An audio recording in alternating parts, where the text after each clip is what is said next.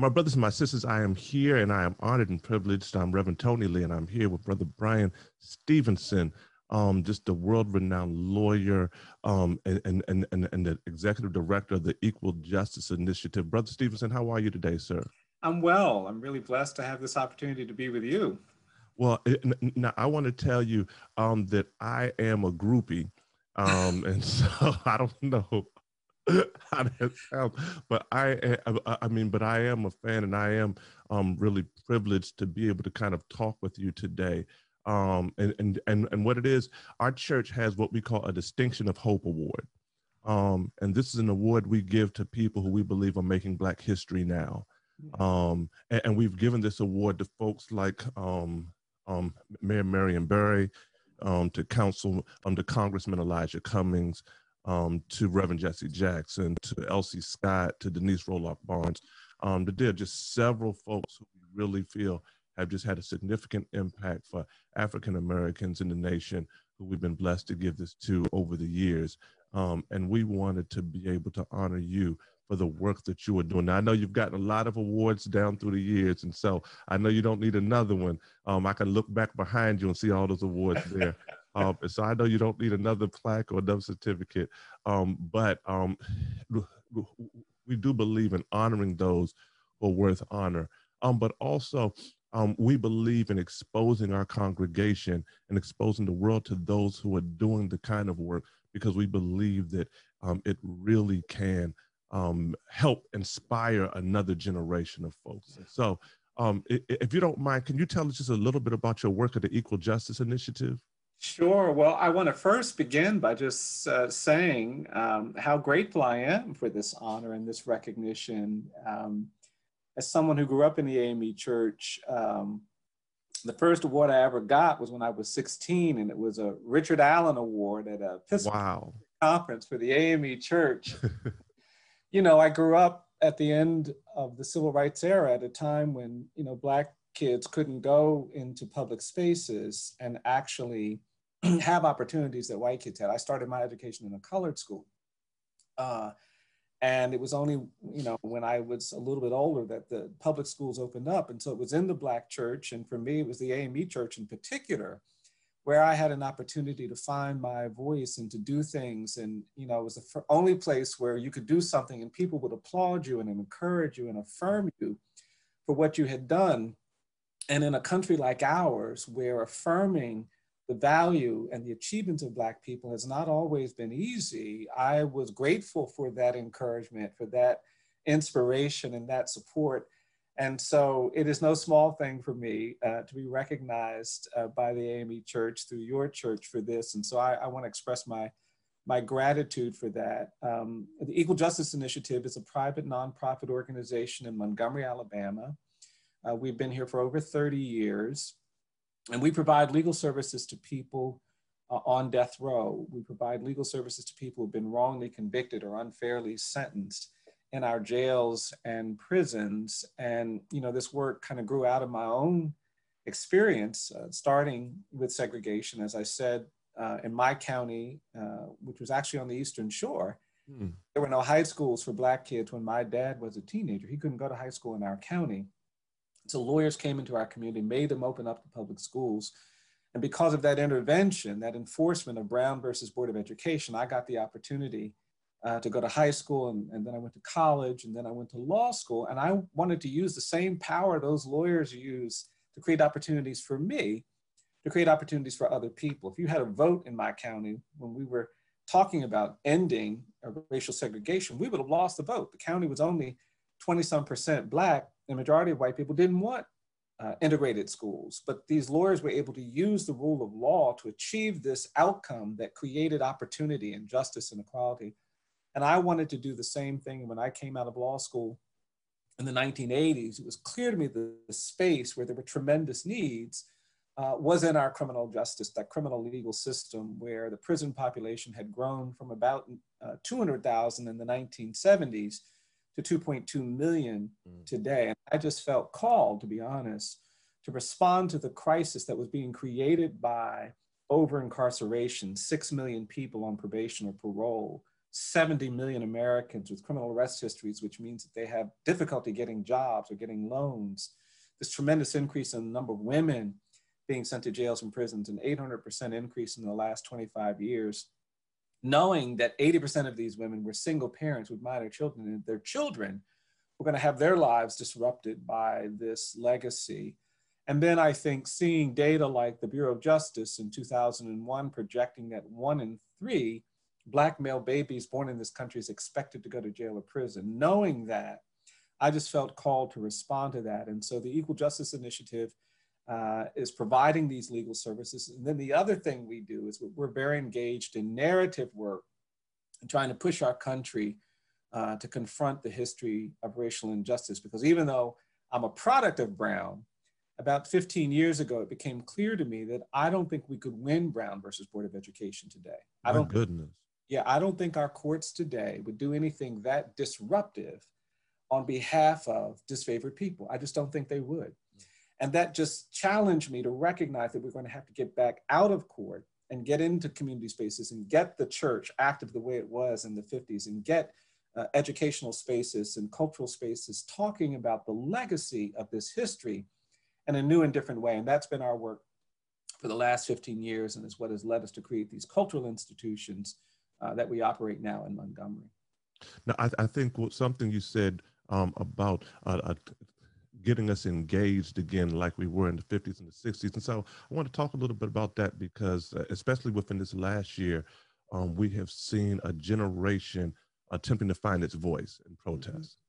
Mm-hmm. One of the things that we learned from the 50s and 60s that most folks don't talk about for the civil rights era is the civil rights era was not just protest, but there was also legal strategy that was shaped out. So it was protest, it was policy, but it was also setting legal precedents. They would win small cases because they had a bigger case in mind years down the road. And so they would be kind of getting these small precedents, et cetera. What would you say to a young person right now who is finding their voice in this moment, dealing with some of the systemic issues of racism and the injustice system at times, about thinking about law as one of the tools in the toolbox of activism?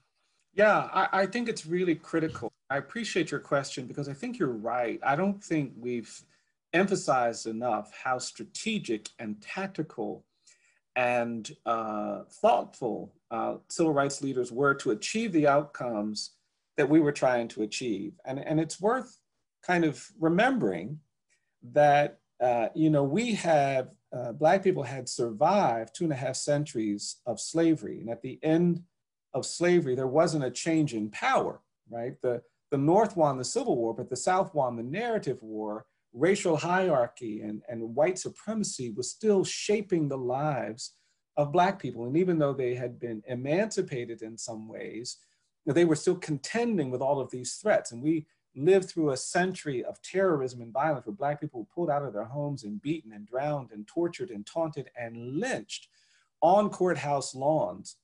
And they couldn't vote. And we were denied opportunities. And so it was coming out of this era that leaders in the 1950s did something quite strategic and brilliant and courageous. And that was organizing approaches to challenging segregation, challenging racial hierarchy, challenging white supremacy that use both activism and protest and nonviolence and the law.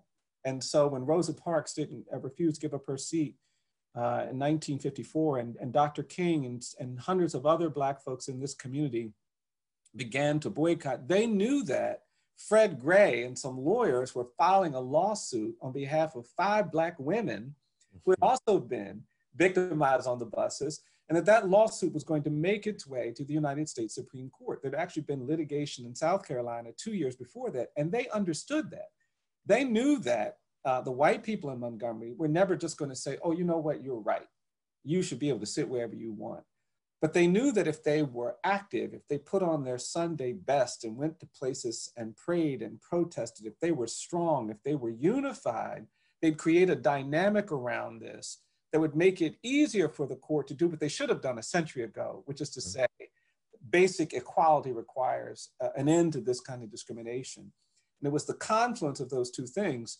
The leaders of the boycott didn't call off the boycott until the United States Supreme Court struck down the requirements, the policies that allowed them to justify putting Black people in the back of the bus. Browder versus Gale with the US Supreme Court decision that allowed the boycott to succeed.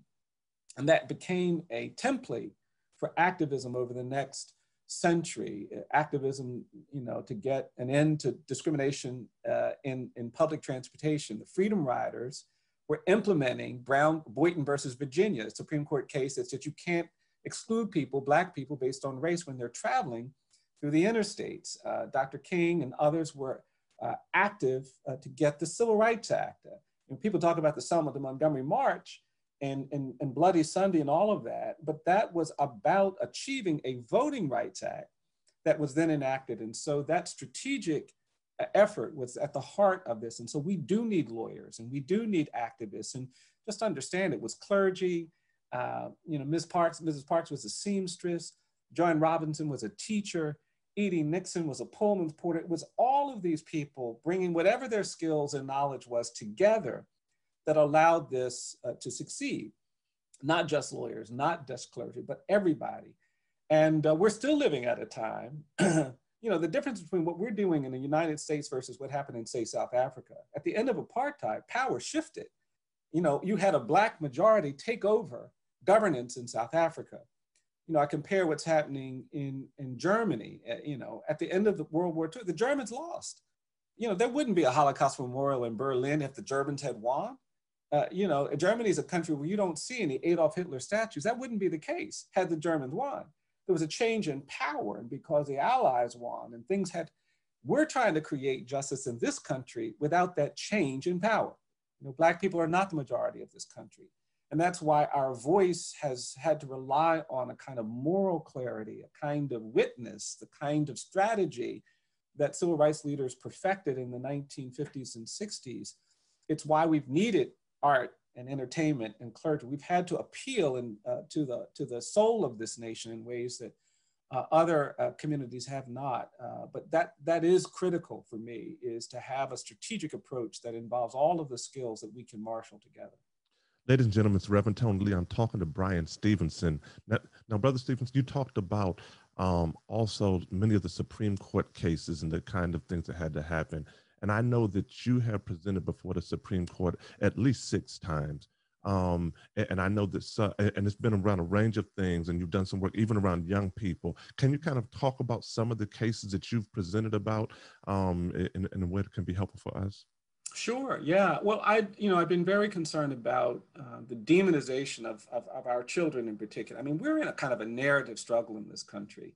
The reason why we have the highest rate of incarceration in the world is because we had a generation of politicians that were preaching what I call the politics of fear and anger. They wanted to govern us through fear and anger. And so in the 1970s, they said that people who are drug addicted and drug dependent are criminals, and we need to put them in the criminal justice system. Now, they should have said that people suffering from addiction and dependency have a health problem, and we need a healthcare response to that.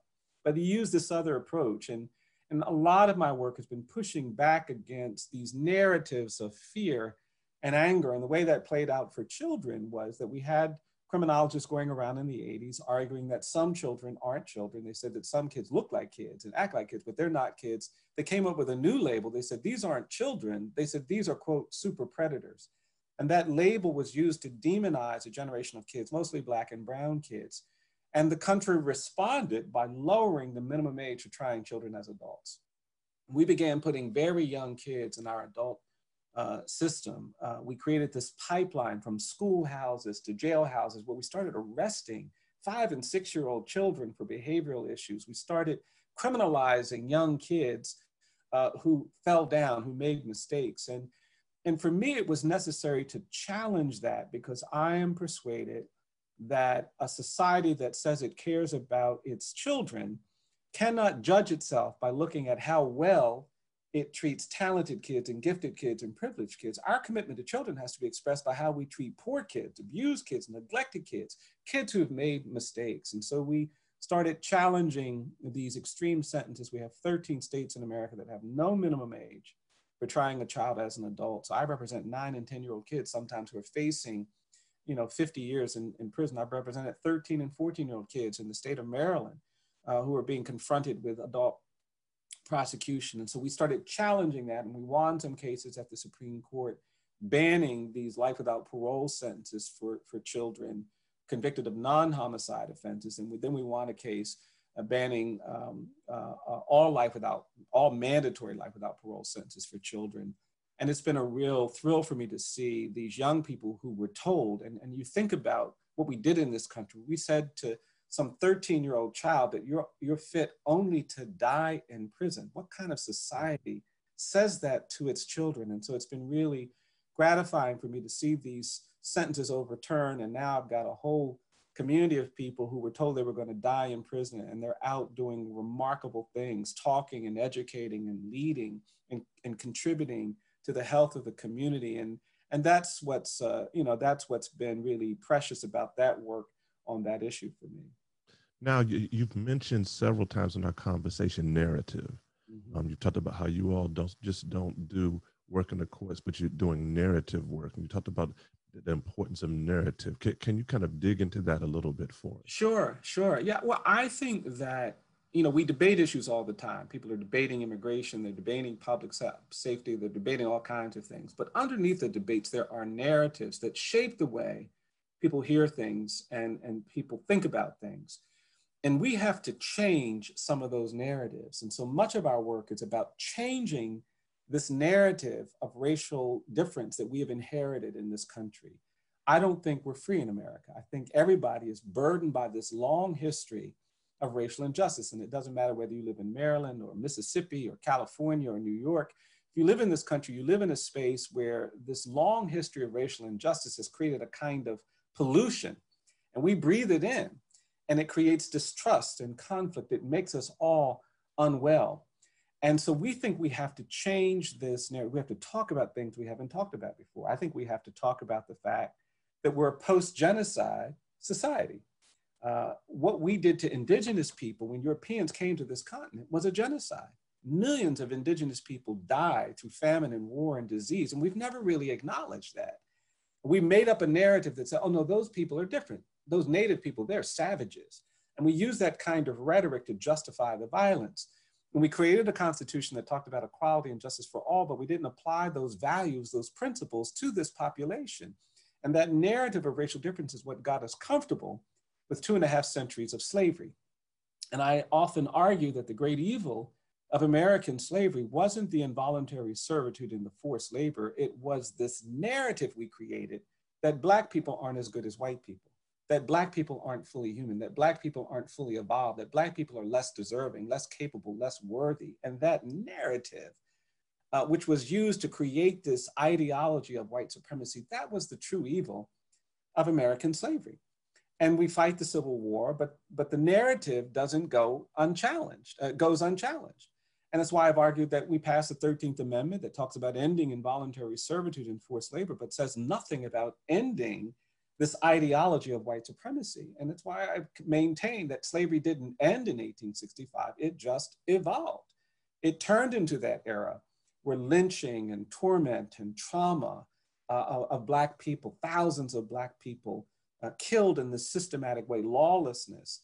And we haven't really confronted the demographic geography of this country and its relationship to this era of terror. Older people of color come up to me sometimes, they say, Mr. Stevenson, I get angry when I hear somebody on TV talking about how we're dealing with domestic terrorism for the first time after 9/11. They said, we grew up with terrorism. We had to worry about being bombed and lynched and menaced our whole lives. And until we understand that the Black people in Chicago and Cleveland and Detroit and Los Angeles and Oakland and Minneapolis didn't go to those communities as immigrants looking for new economic opportunities, but instead went to these communities as refugees and exiles from terror in the American South. Until we understand that, we're not going to be equipped to meet the challenges of the urban North and West in a meaningful way. And that presumption of dangerousness and guilt that greeted Black people when we came to this continent in 1619 is still with us. And despite the courageous activism of Dr. King and Mrs. Parks and Fannie Lou Hamer and so many others in the 50s and 60s, we're still living in a nation where if you're Black or brown, it doesn't matter whether you're a pastor, of a leading church. It doesn't matter if you're an elder, you can be a choir director, you can be a professional athlete, you can be a doctor, you can be a lawyer, you can be a teacher. But if you're Black or brown, you will go places in this country where you have to navigate a presumption of dangerousness and guilt. And I can tell you that as you get older, as I've gotten older, it's exhausting. You get tired. And so for me, it's become urgent to change this narrative. I believe we need an era of truth and justice in America. I really do. And I just believe that until we commit to truth telling, we're not going to see the kind of justice. And actually, this is what I've learned growing up in the AME church. In my church, you couldn't come in and say, I want redemption, I want salvation, I want all of that good stuff, but I'm not going to admit to anything. I'm not going to confess to anything.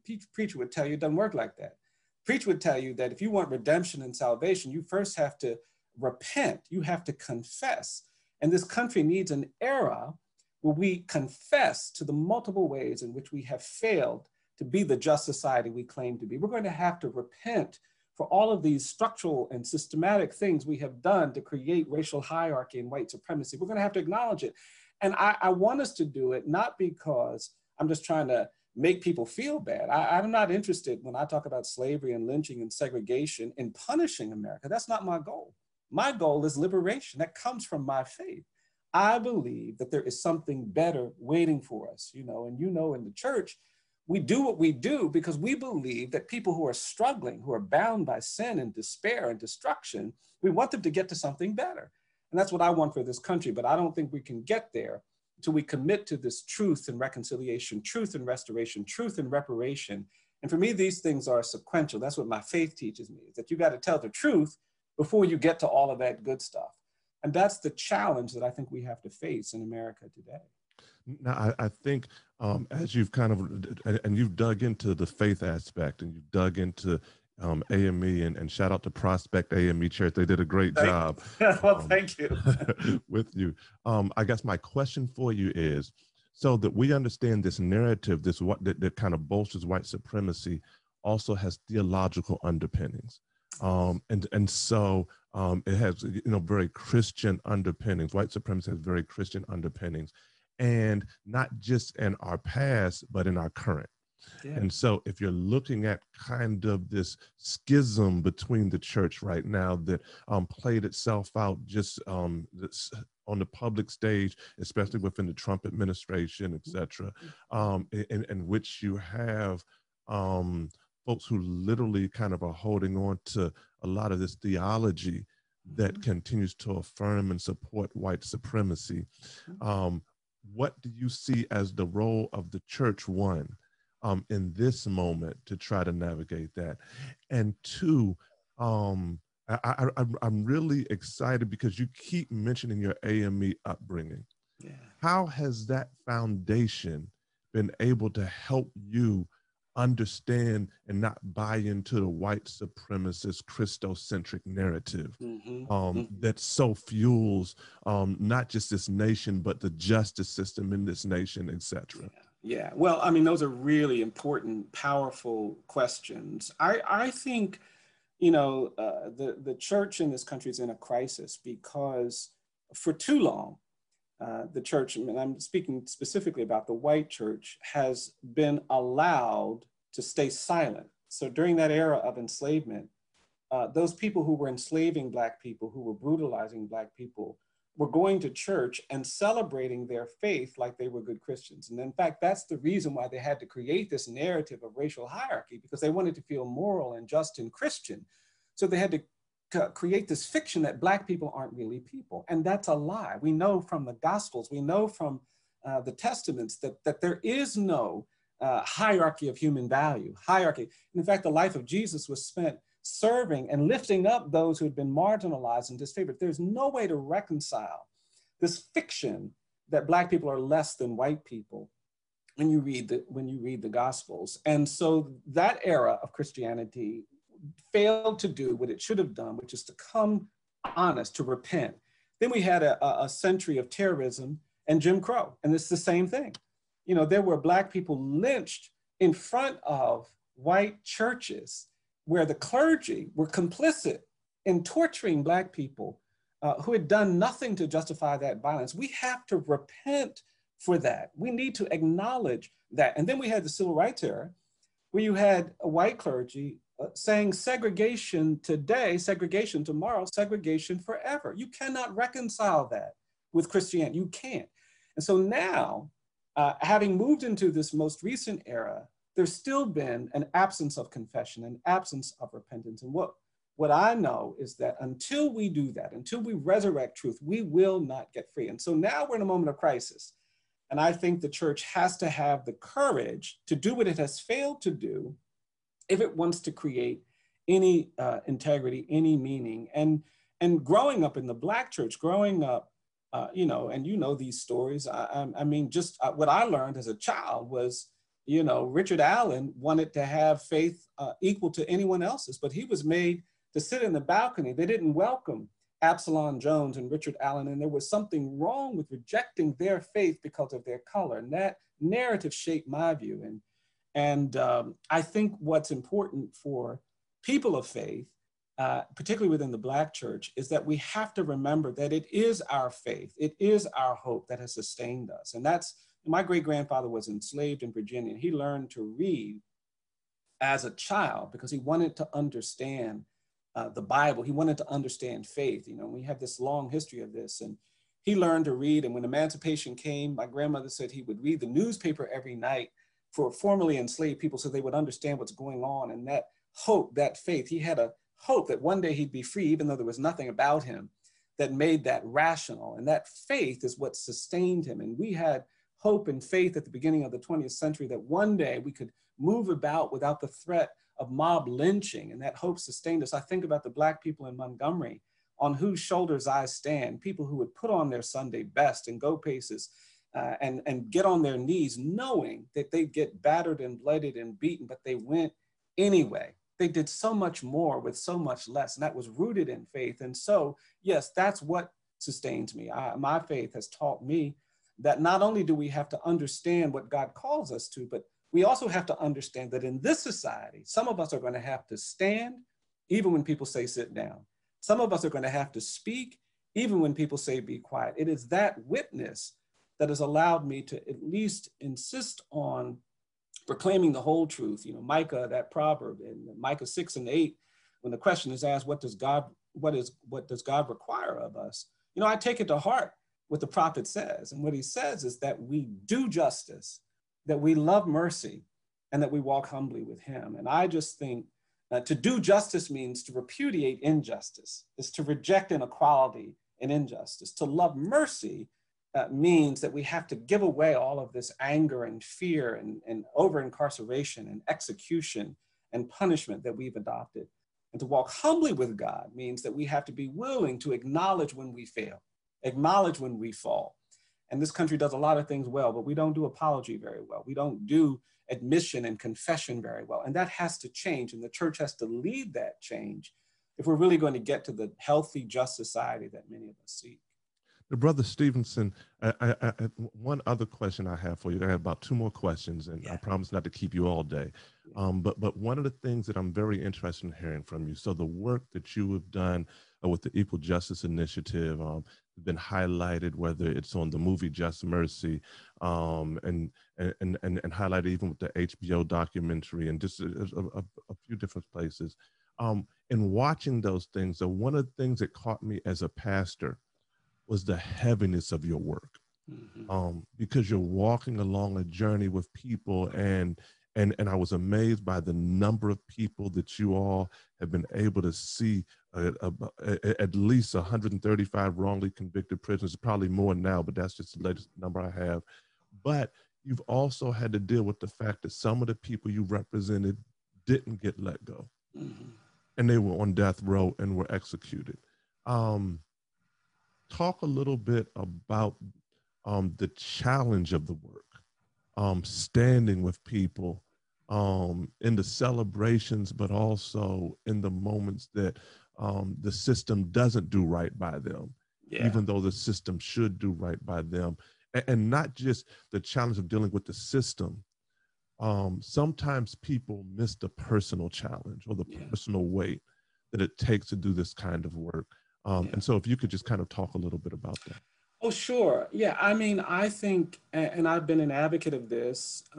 I didn't think I could help get people off death row. I didn't think I could help children sentenced to die in prison. I didn't think I could help respond to the trauma and the grief and the suffering I've seen in poor Black communities around this country unless I was all in, unless I was going to be fully present in the lives of my clients and the communities and the people I served. And a lot of people said, well, you can't be all in because that's going to be that'll crush you, that'll hurt you. And I guess I'm a witness to the proposition that when you are all in, you do feel things that you might not otherwise feel. You see things you might not otherwise see. You hear things, and there will be tears, and there will be moments where you get pushed and shattered. I stood next to a man, my first in 1980, right after we had opened.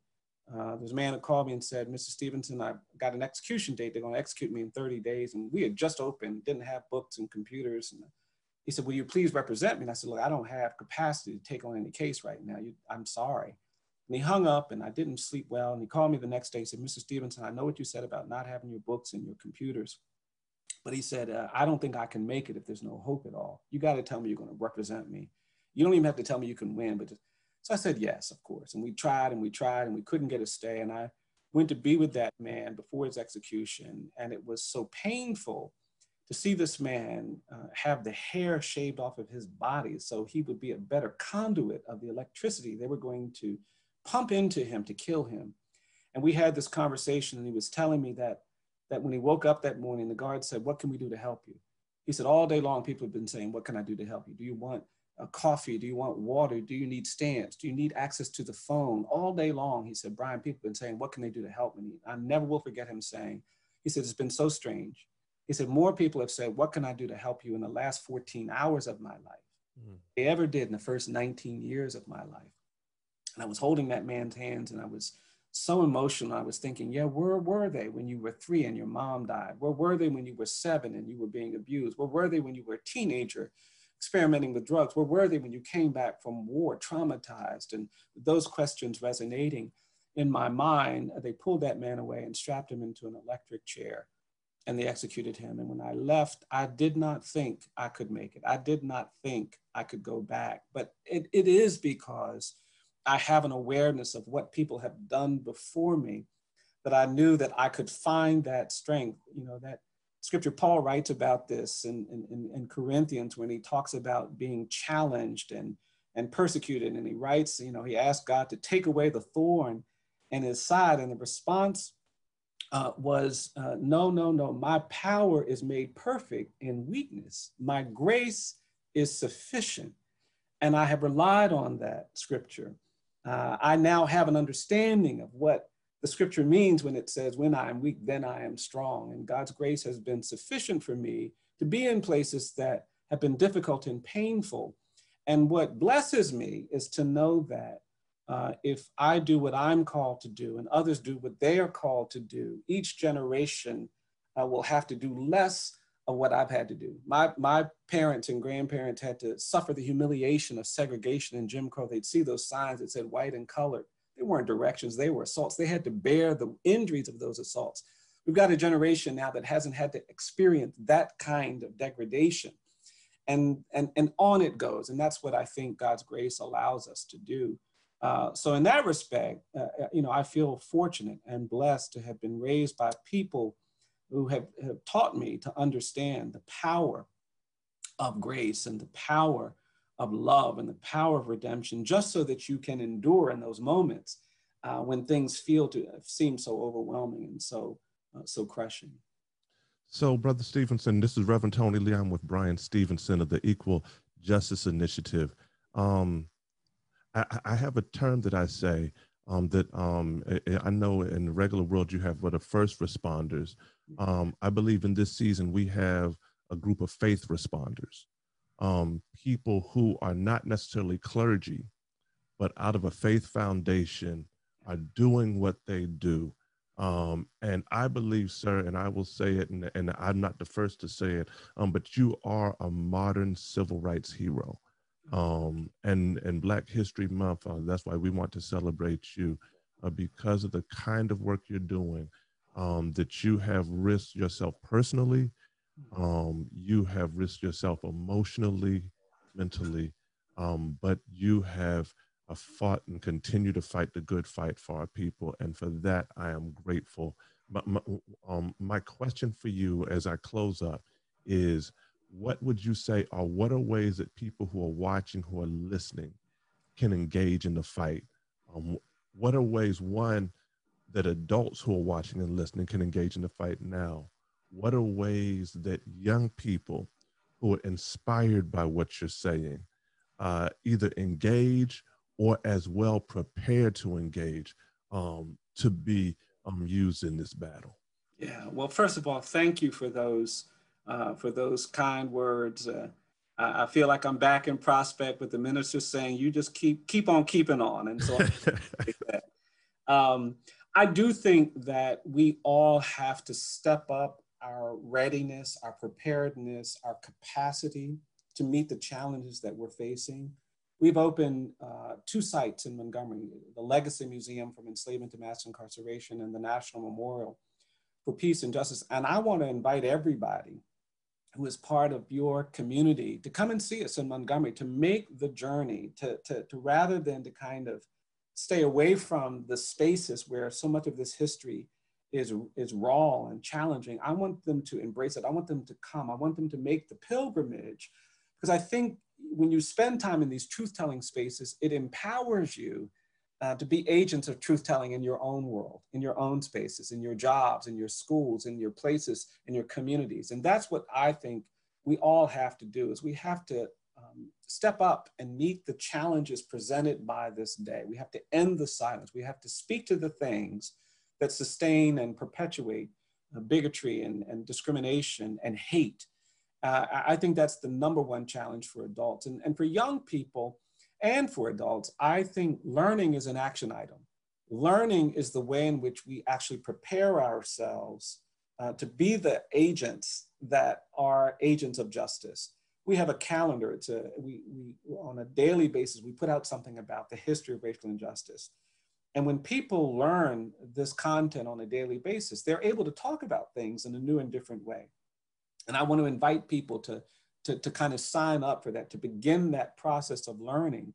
Because whether you go into medicine or education or lawyering or engineering, no matter where you go, that knowledge will help you navigate the challenges that you'll inevitably have to face. And then finally, I just think when we support one another, when we love one another, when we show mercy and love to people around us, even when they don't deserve it, we carry on this tradition in the Black church that has represented God's grace in this very powerful way. I mean, those civil rights activists who actually chose not to strike back when they were being struck. You know, I think about enslaved people had every reason to seek retaliation and retribution against those who had enslaved them, but they didn't want to give away their hearts and their souls. They didn't want to give away the things that were precious to them by submitting, by giving in to violence and retribution. That legacy, which has been shaped by the Black church, we have to honor that